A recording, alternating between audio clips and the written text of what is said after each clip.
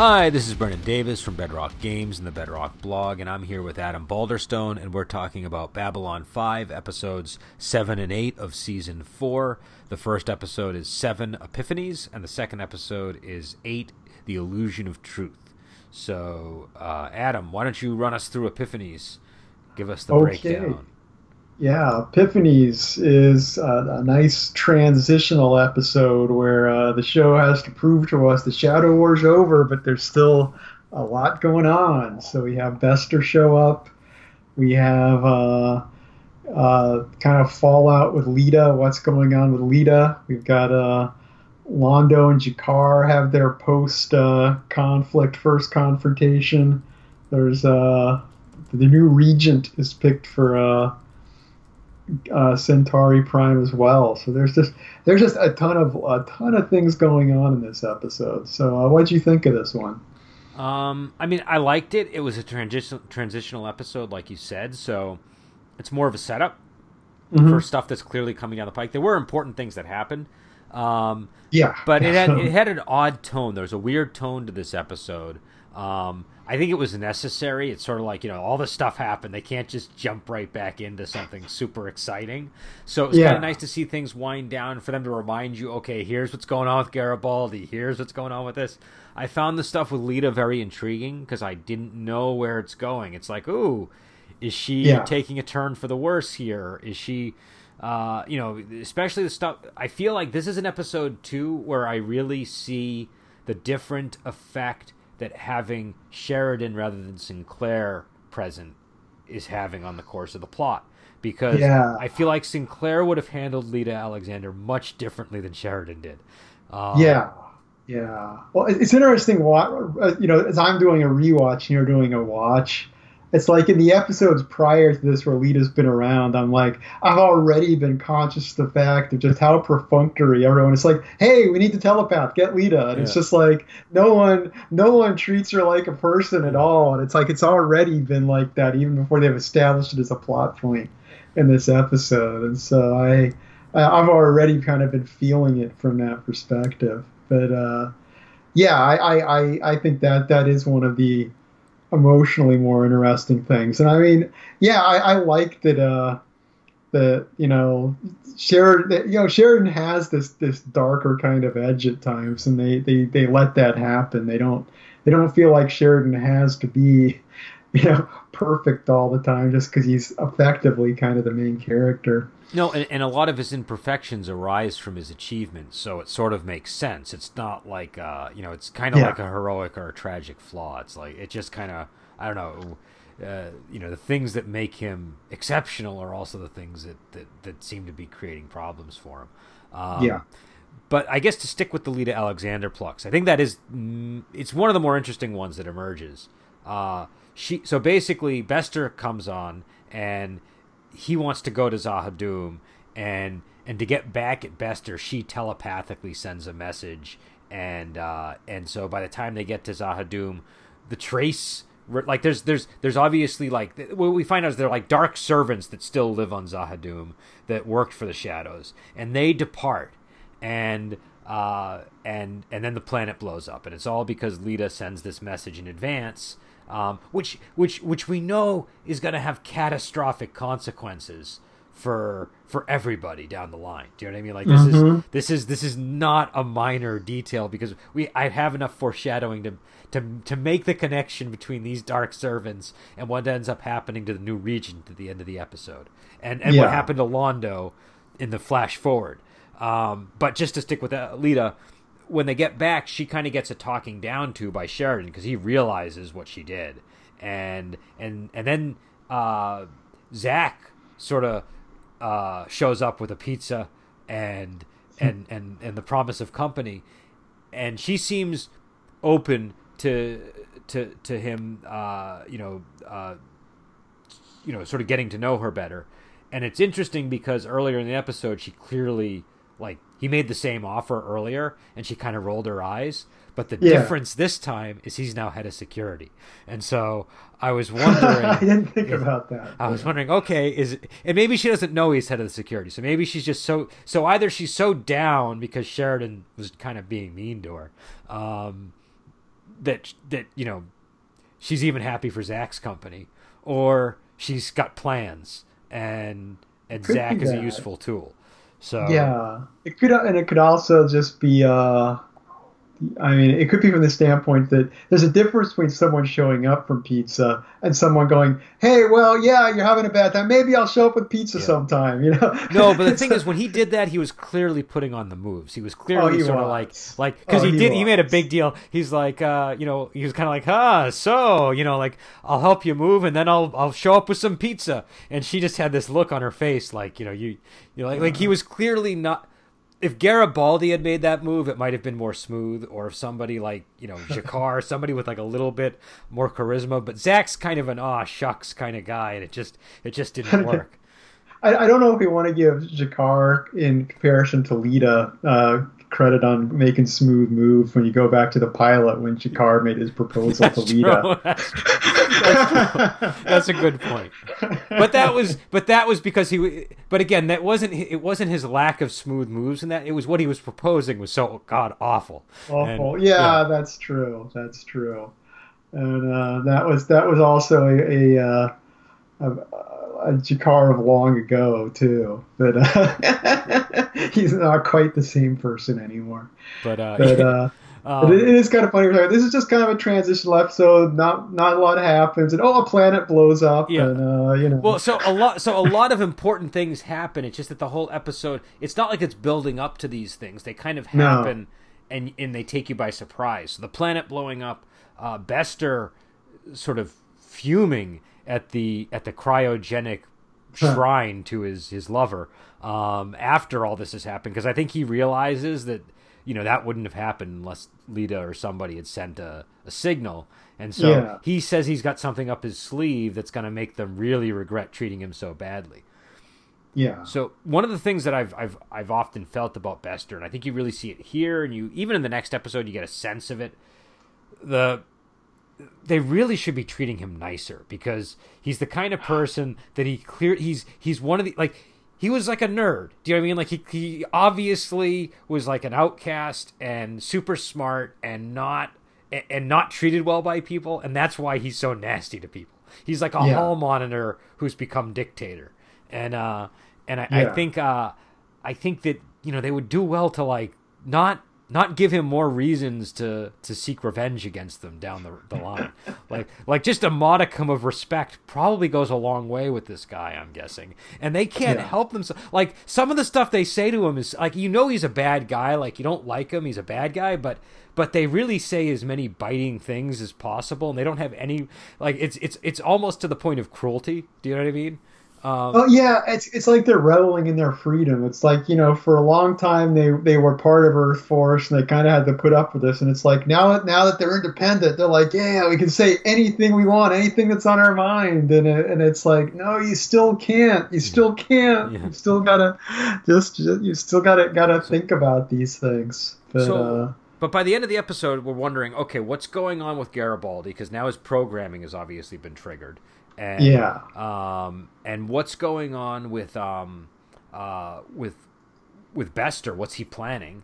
And what's going to happen with Lita? And with Lita, I honestly don't know. I have no idea if she's just sort of grappling with some of the challenges of being like, the telepath that they just, they don't really care about her, but they care about her abilities and her sort of coming to terms with that, or finding a life on Babylon 5 through people like Zach, or if it's going to take her in a really dark path.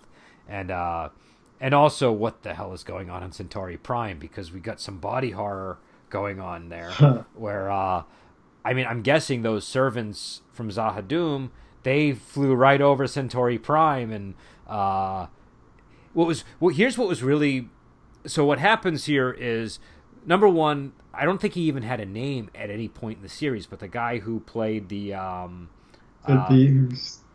who's the regent now you're talking about? Yeah, the guy who's the regent. Does he even have a name?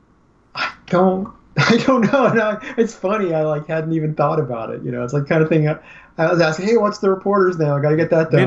Minister is the his minister. Name. He's a minister. Okay. Yeah. All right. So he gets made regent, and it's really kind of funny because he's like, number one, I think this guy was in I, Claudius or something. I know him from somewhere. and I don't know where. I've been trying to figure out where I've seen him, and I Yeah. don't think his filmography is complete at Wikipedia or any of that. But they make him regent, and he's all perplexed, and he's clearly just a creature of the inner palace. Do you know what I mean? He doesn't really understand. His world doesn't extend beyond there. So his first thing is, I have a thought. I'm thinking pastels, and he's his first use of power is just to redecorate the drapes, which is which is maybe a good sign. Like, that's probably a lot better than whatever Cartagia's first policy change was. Yeah, exactly. It's like it's Londo picking the person who's going to do absolutely nothing. He's like, yep, let's put him in there. And at the same time, Londo managed to dodge the bullet there one time by, it's like he knows it's a bad position. He gets out of there, and the regent catches the metaphorical bullet for him. Well, but the other interesting thing about that is by putting someone that's fairly ineffective in that position, he is also going to be ineffective against this threat that takes over. And so what I found really creepy about it is the guy wakes up in the middle of the night and he's got like a face on his shoulder, like Londo did in the Flash Forward. And so because when that happened, I was imagining all the ways that this was going to unfold, because that's a lot. I mean, that's a big detail to kind of plant that early on. And I assumed there would be an exchange, like Londo or somebody in the Centauri government would make a literal agreement with some other power that caused this thing to happen to them. And this is more scary because it's like they just flew over and they just used advanced technology or something, or that's just what they are. I don't know anything about these aliens. Maybe they can just attach themselves to people, but that's creepy. That's really creepy. This show is really making good use of the body horror that comes with space and aliens and stuff like that, and the psychological horror that comes with things like telepaths. And so there's just it's the horror elements that they've been playing around with the past, I don't know, it feels like the past half season and the past few episodes, and it looks like going into the future, I think really play to the strengths of the setting that they've established and to the science fiction genre in general. Yeah, and the Garibaldi stuff works really well too, because I've talked about this before, but it plays really well to who Garibaldi is. It's like, it's not like he's become this different person. It's just, they just tweaked little things about Garibaldi. So he's still the same guy. He's just acting in a way that's more helpful for what they want. That's all. Even the stuff he's saying, like in the next episode when he talks about Sheridan, that's stuff that you can imagine Garibaldi feeling. And so, and the stuff with Garibaldi that works, like the psychological stuff with him and Lita and all them, that's really frightening is you just never really know what's going on. And you don't even know who's behind it. Is it Psychor? Is it, Home Guard? Like, who is steering him into what purpose? It's like on a clumsier show, it's like after Garibaldi came back, he'd be Garibaldi's evil twin, and it would he'd be all wrong. Yeah, he'd sneer and he'd go in and he'd blow up somebody's quarters. There's it would I can easily imagine this happening on another show in that way, and this is a lot more subtle. It's very subtle, and as a result, it's very scary because I've been like, what's going on with Garibaldi now for many episodes. And they really restrain themselves. They really show tremendous restraint. There's that one scene where he's in the bathroom and he does like a smiley face in the mirror, except it's not a smiley face. It's just a flat line for a lip, and so it's just like an unfeeling emoji. I don't know what you would call it, but an emoji's a little anachronistic to use for a show from the 90s, but. Well, we had emoticons back then. But we didn't have but emoji wasn't a term. We didn't have emojis, no. But it's a very well done thing on there.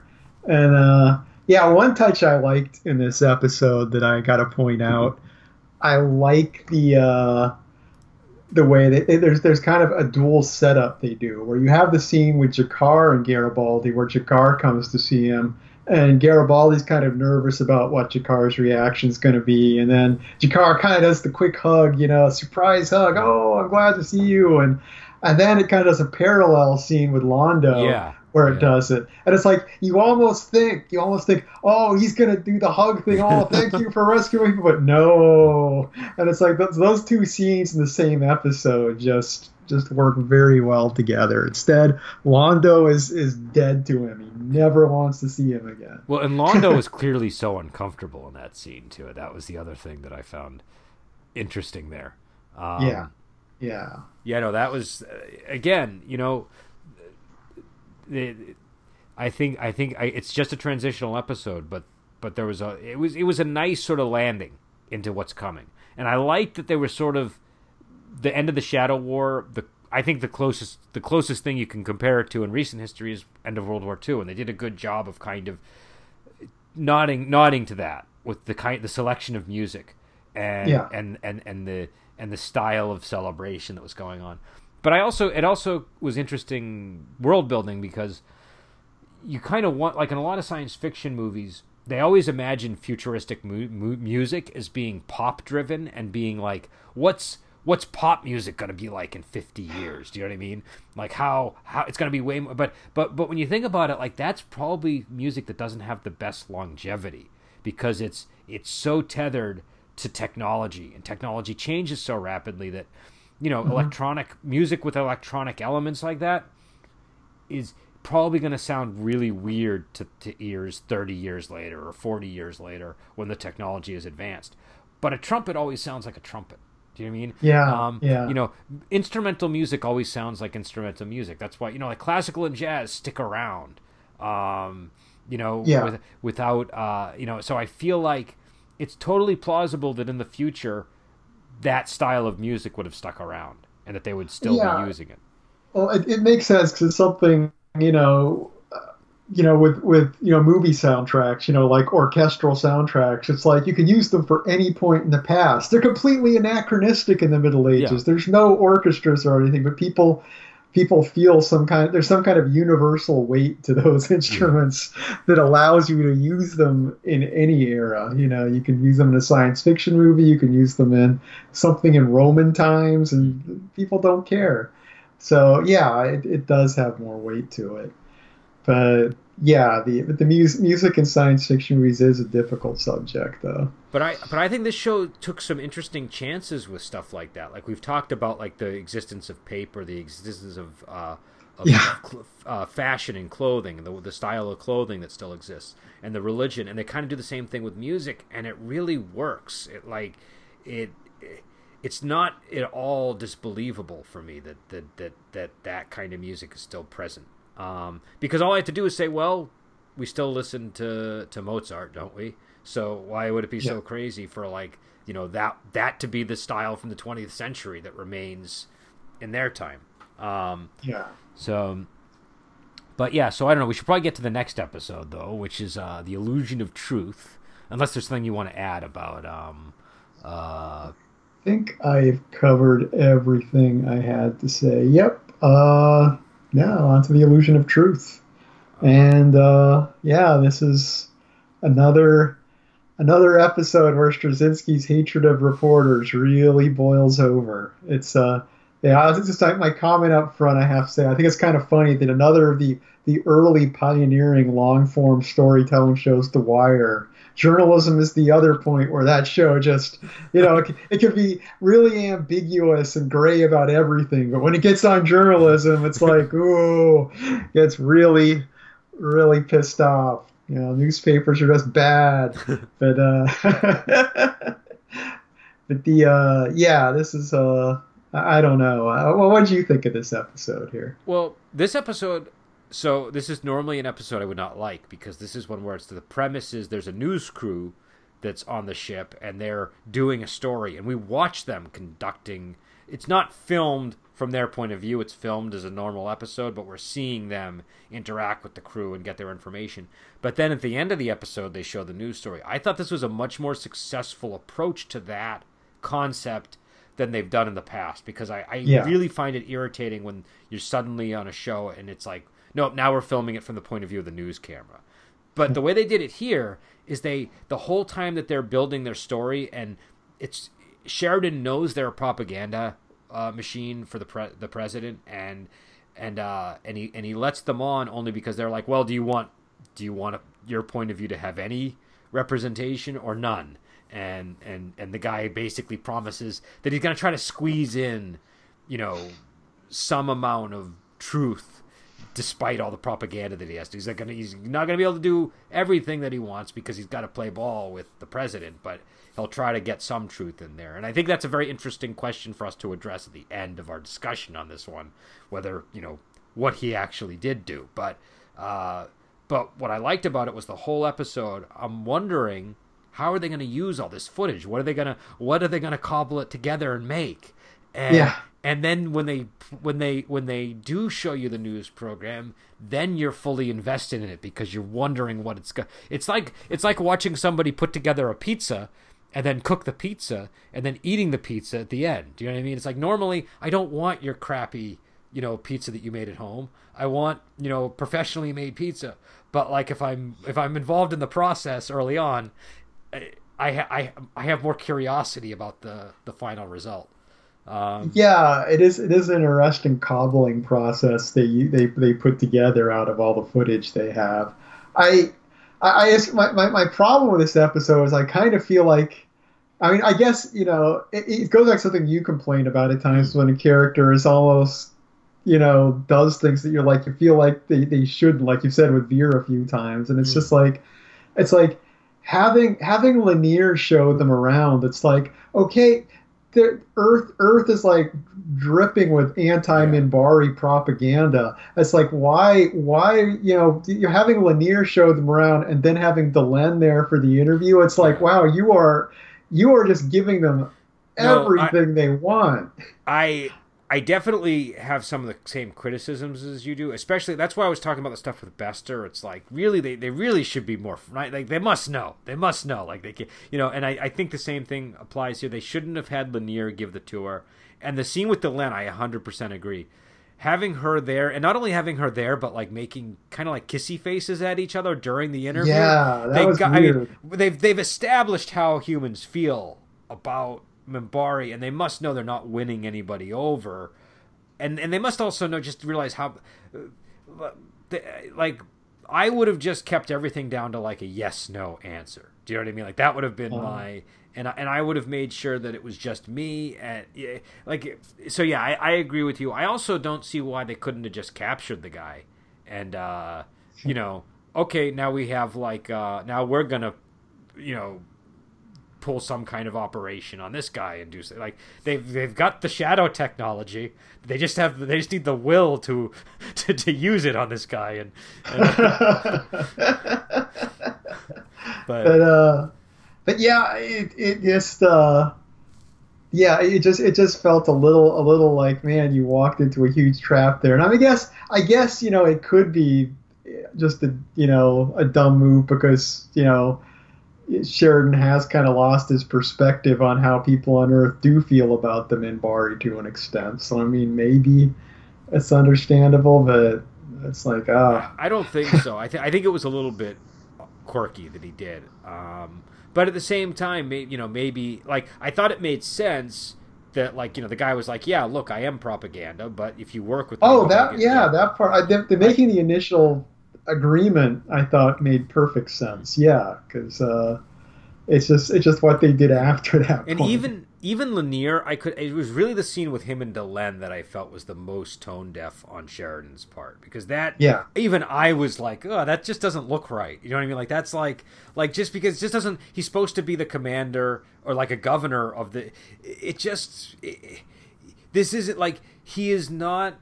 So on the one hand, I guess maybe what he was trying to do was trying to humanize himself for the audience home, but it just doesn't seem like the right move for that moment when the wife that you're sort of trying to put on display there is a Minbari who humans just don't like. Like it just seemed like a weird way to try to win people over. Well, and especially when they're going to be trying to use the footage in a way to make you look bad. I mean, even if they were going to run the interview straight, if they ran the interview exactly as is, it would still look look iffy. But when you're trying to avoid anything that can be manipulated. But maybe what he was trying to do was sort of say, look, I'm being upfront. I'm in a relationship with this Minbari. And that's, you know what I mean? So maybe that was the point that he was trying to, and maybe in a way it did help, because I can imagine the news story being much worse if it was like they had to dig to get that information. Do you know what I mean? So I don't know, but I did think that was kind of odd. And I did think some of the things Delenn said, some of the things he said didn't seem like the smartest things to say, knowing that you were, being filmed by a propaganda outlet. I know. Well, that's just the whole, Sherrick's point. All we said was things in simple declarative statements, like, nothing will stop us, nothing will stand in our way. The moment he said that, I was like, oh, that's what they're going to be using. Classic supervillain dialogue there, guy. But but it's a good episode. I do think they did a good job of showing this really convoluted, crazy conspiracy theory they cooked together out of all this footage is entertaining. So, I'm focusing on the part I don't like, but there is a lot to like in this episode too. And my reading of this episode is I just was surprised that I liked it, because like I said, the episodes where they've done reporter stuff have generally been lower on the scale for me, and I usually don't like it when they do the sort of PO view through the news camera. But here, I thought this was a very interesting way to structure it. I was really impressed with how invested I was in that whole beginning part of the episode, and then how curious I was at the end when they were putting it on display. And also the stuff going on with Garibaldi I thought was very interesting here. And it was really ambiguous and unclear exactly, was this the end game? Was that all they were, like we know he's been programmed, and we know that they started the program last episode, and he resigned, and then Zach becomes the head of security. So was it all just to get this propaganda, or is that just side benefit? Yeah. And so I don't know. Who knows? I mean, you probably know because you've seen the series. I know, but yeah. But yeah, so yeah. I liked that. I liked the journalist was easy to hate. I liked that. I liked the whole way they introduced the concept of this story, where you thought it was going to be something much more grand than journalists, and because they refused to let the security team inspect their whatever they were was on their ship, and Zach, I think, ends up blasting a hole in the side of their transport, and he's all cocky, and then it turns out that a news camera floats out, and that's what they've been transporting. So no, it's, I don't know. I kind of wish that the reporter wasn't quite so hateable, though, because I mean it really kind of tips the hand completely, in that he's so smarmy. It's But at the same time, by the end of the episode, see, I felt like by doing that, I trusted him more when he gave his propaganda speech. Do you know what I mean? Than if he came on and he was all nice. True. But even at the end of the episode, right? They do the news story, and the whole thing I'm looking for is, okay, well, he said he was going to sort of try to give a sliver of the truth or whatever. Did he do that?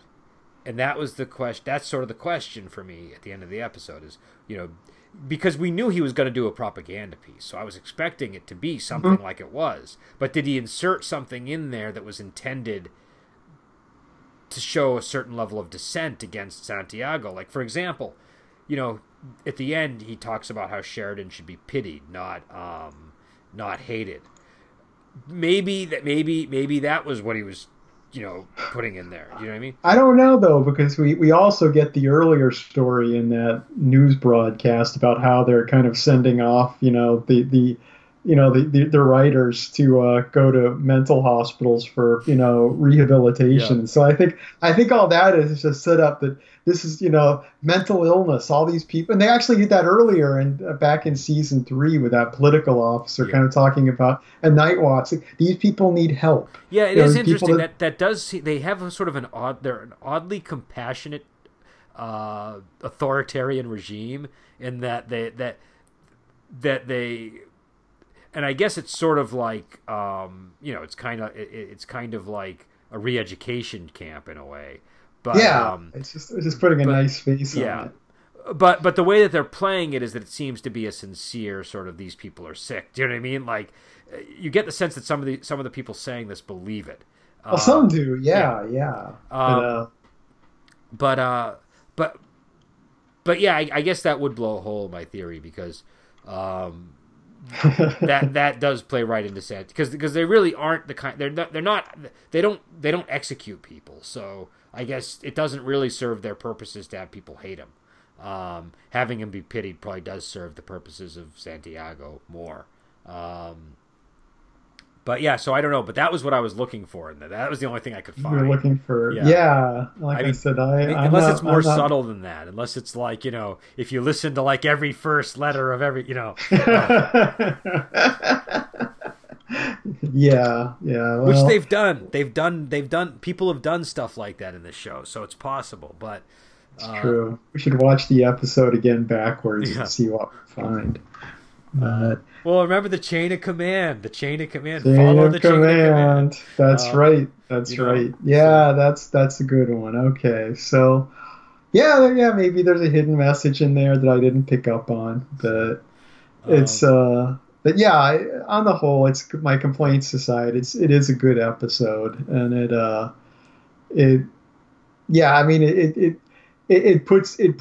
does the job too of putting Babylon 5 in a bad position early in this storyline too.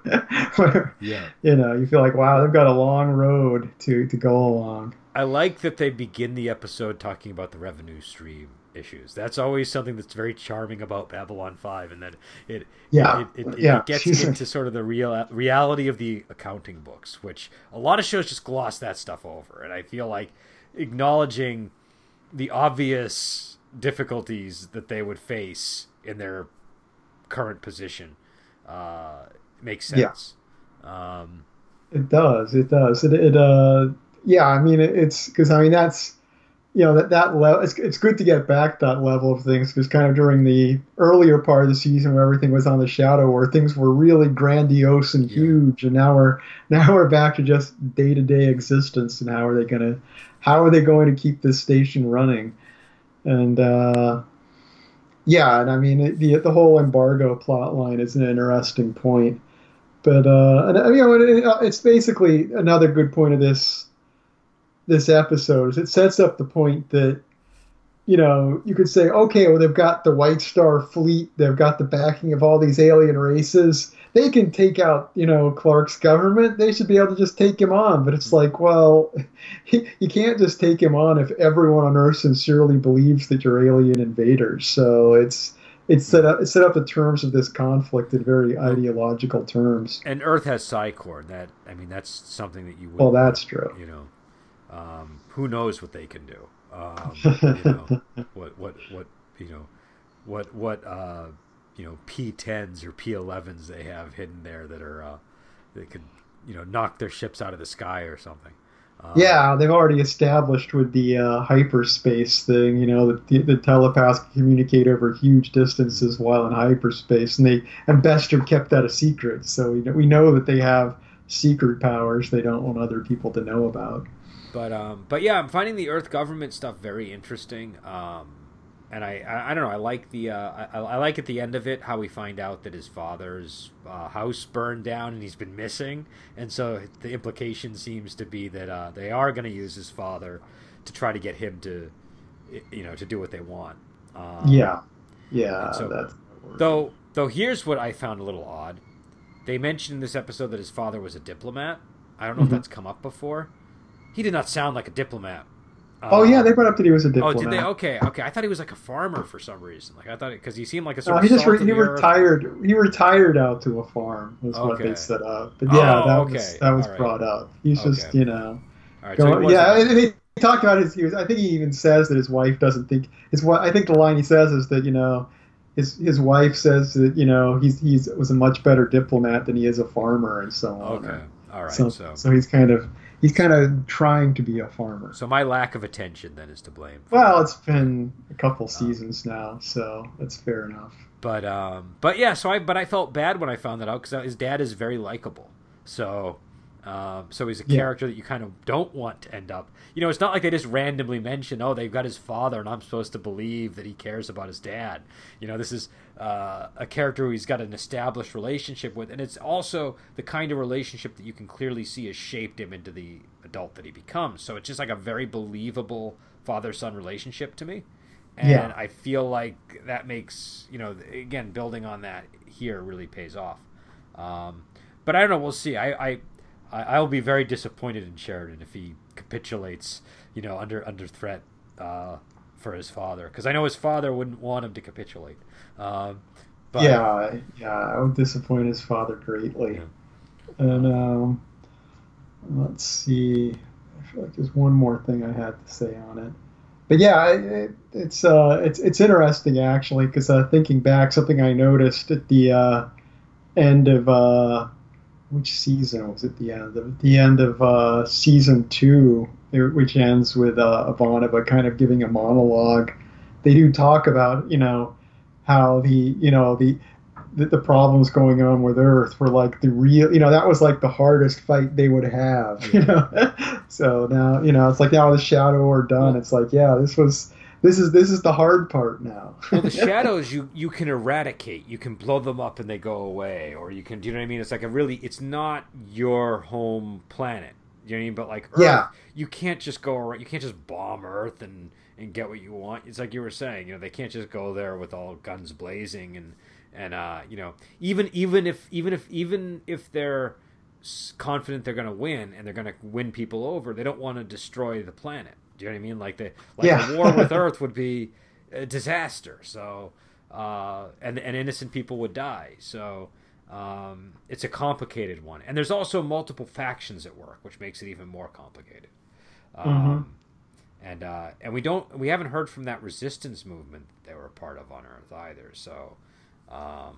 That's still hanging out there for now. But yeah, so we'll see. We'll see. Who knows? Maybe they're the ones that got Garibaldi. That would be a nice surprise.